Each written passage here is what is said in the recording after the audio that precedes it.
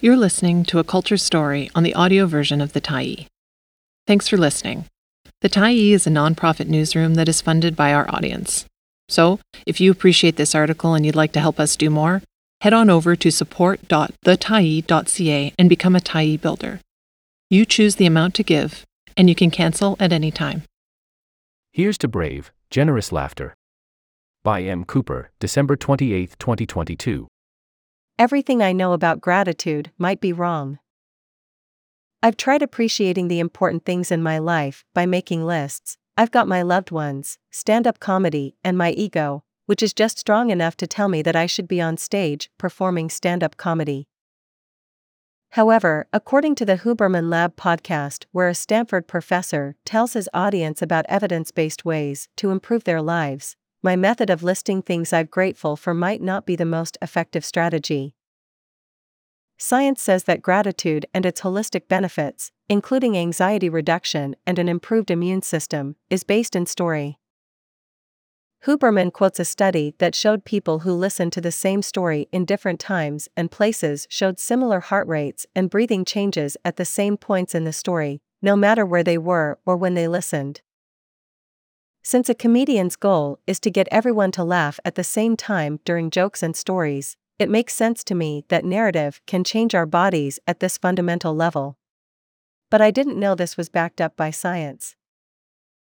Huberman goes on to describe an effective gratitude practice as one where you remember a story about someone appreciating you, or a story of someone else receiving genuine appreciation.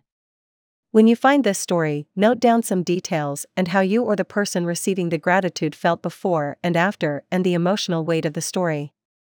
When you have these bullet points, you have a shortcut of sorts to return to a state of gratitude. Doing this at least 3 times a week for just 1 to 5 minutes can provide great benefit, which is more fully outlined in the episode and show notes. I love comedy for its ability to pack a lot of story into short bits. I love that story is so ingrained in us as humans that even thinking about someone else getting appreciation can improve your own life.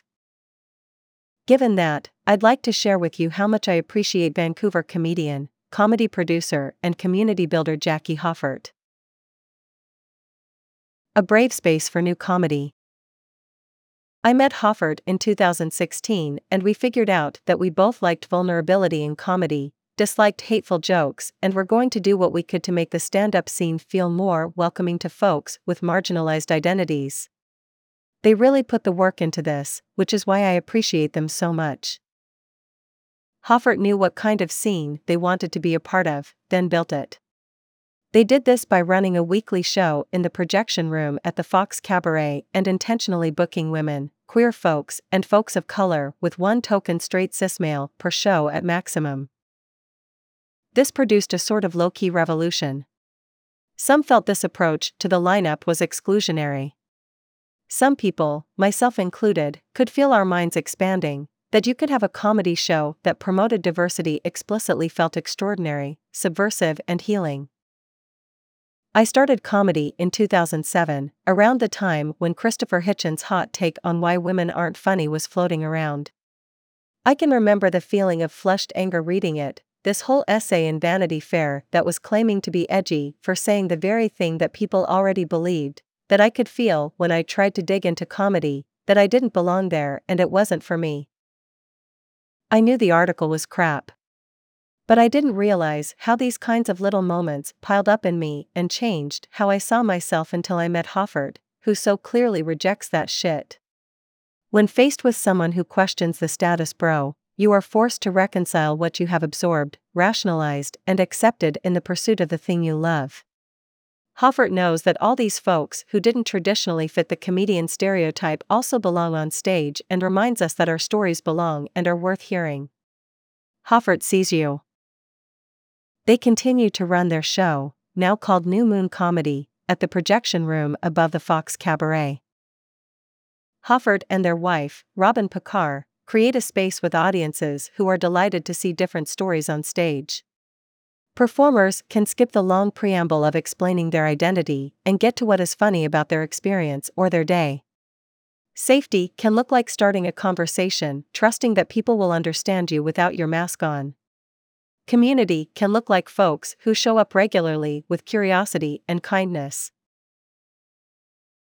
Jackie fought for me.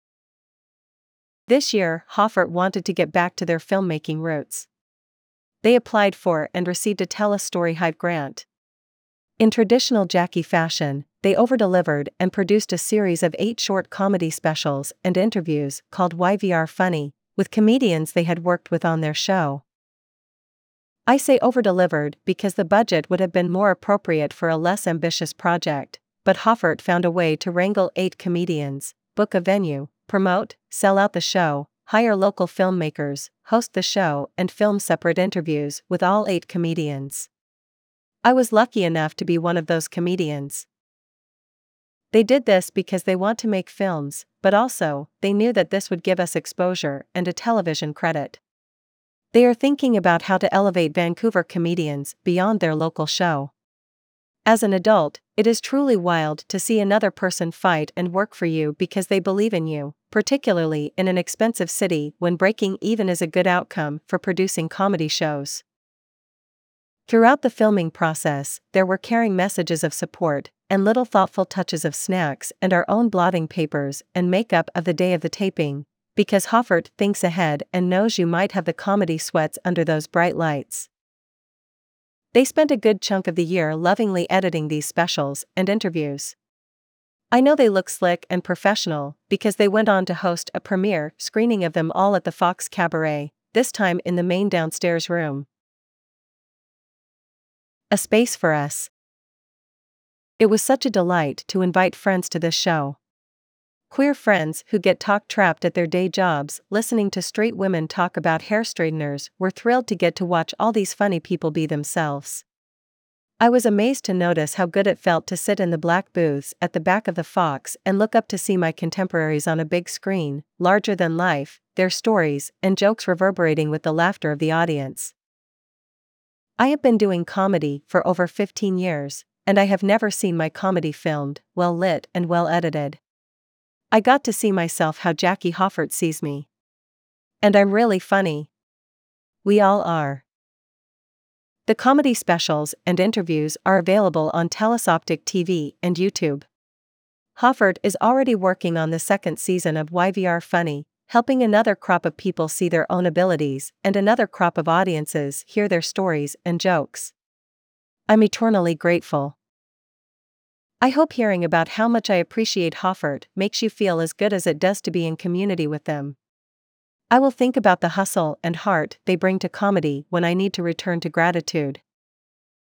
YVR Funny is available on TELUS Optic TV and is to be streaming on YouTube by the end of 2022. Search for YVR Funny on the YouTube Story Hive channel. Happy holidays, readers.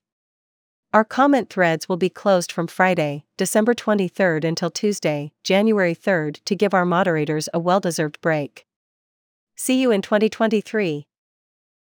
Thanks for stopping by the Tyee today. Anytime you're in the mood to listen to important stories written well, we'll be here. And if you'd like to keep independent media going strong, head over to thetyee.ca and click on the Support Us button to pitch in. Finally, big thank you to all of our Tyee builders who made this story possible.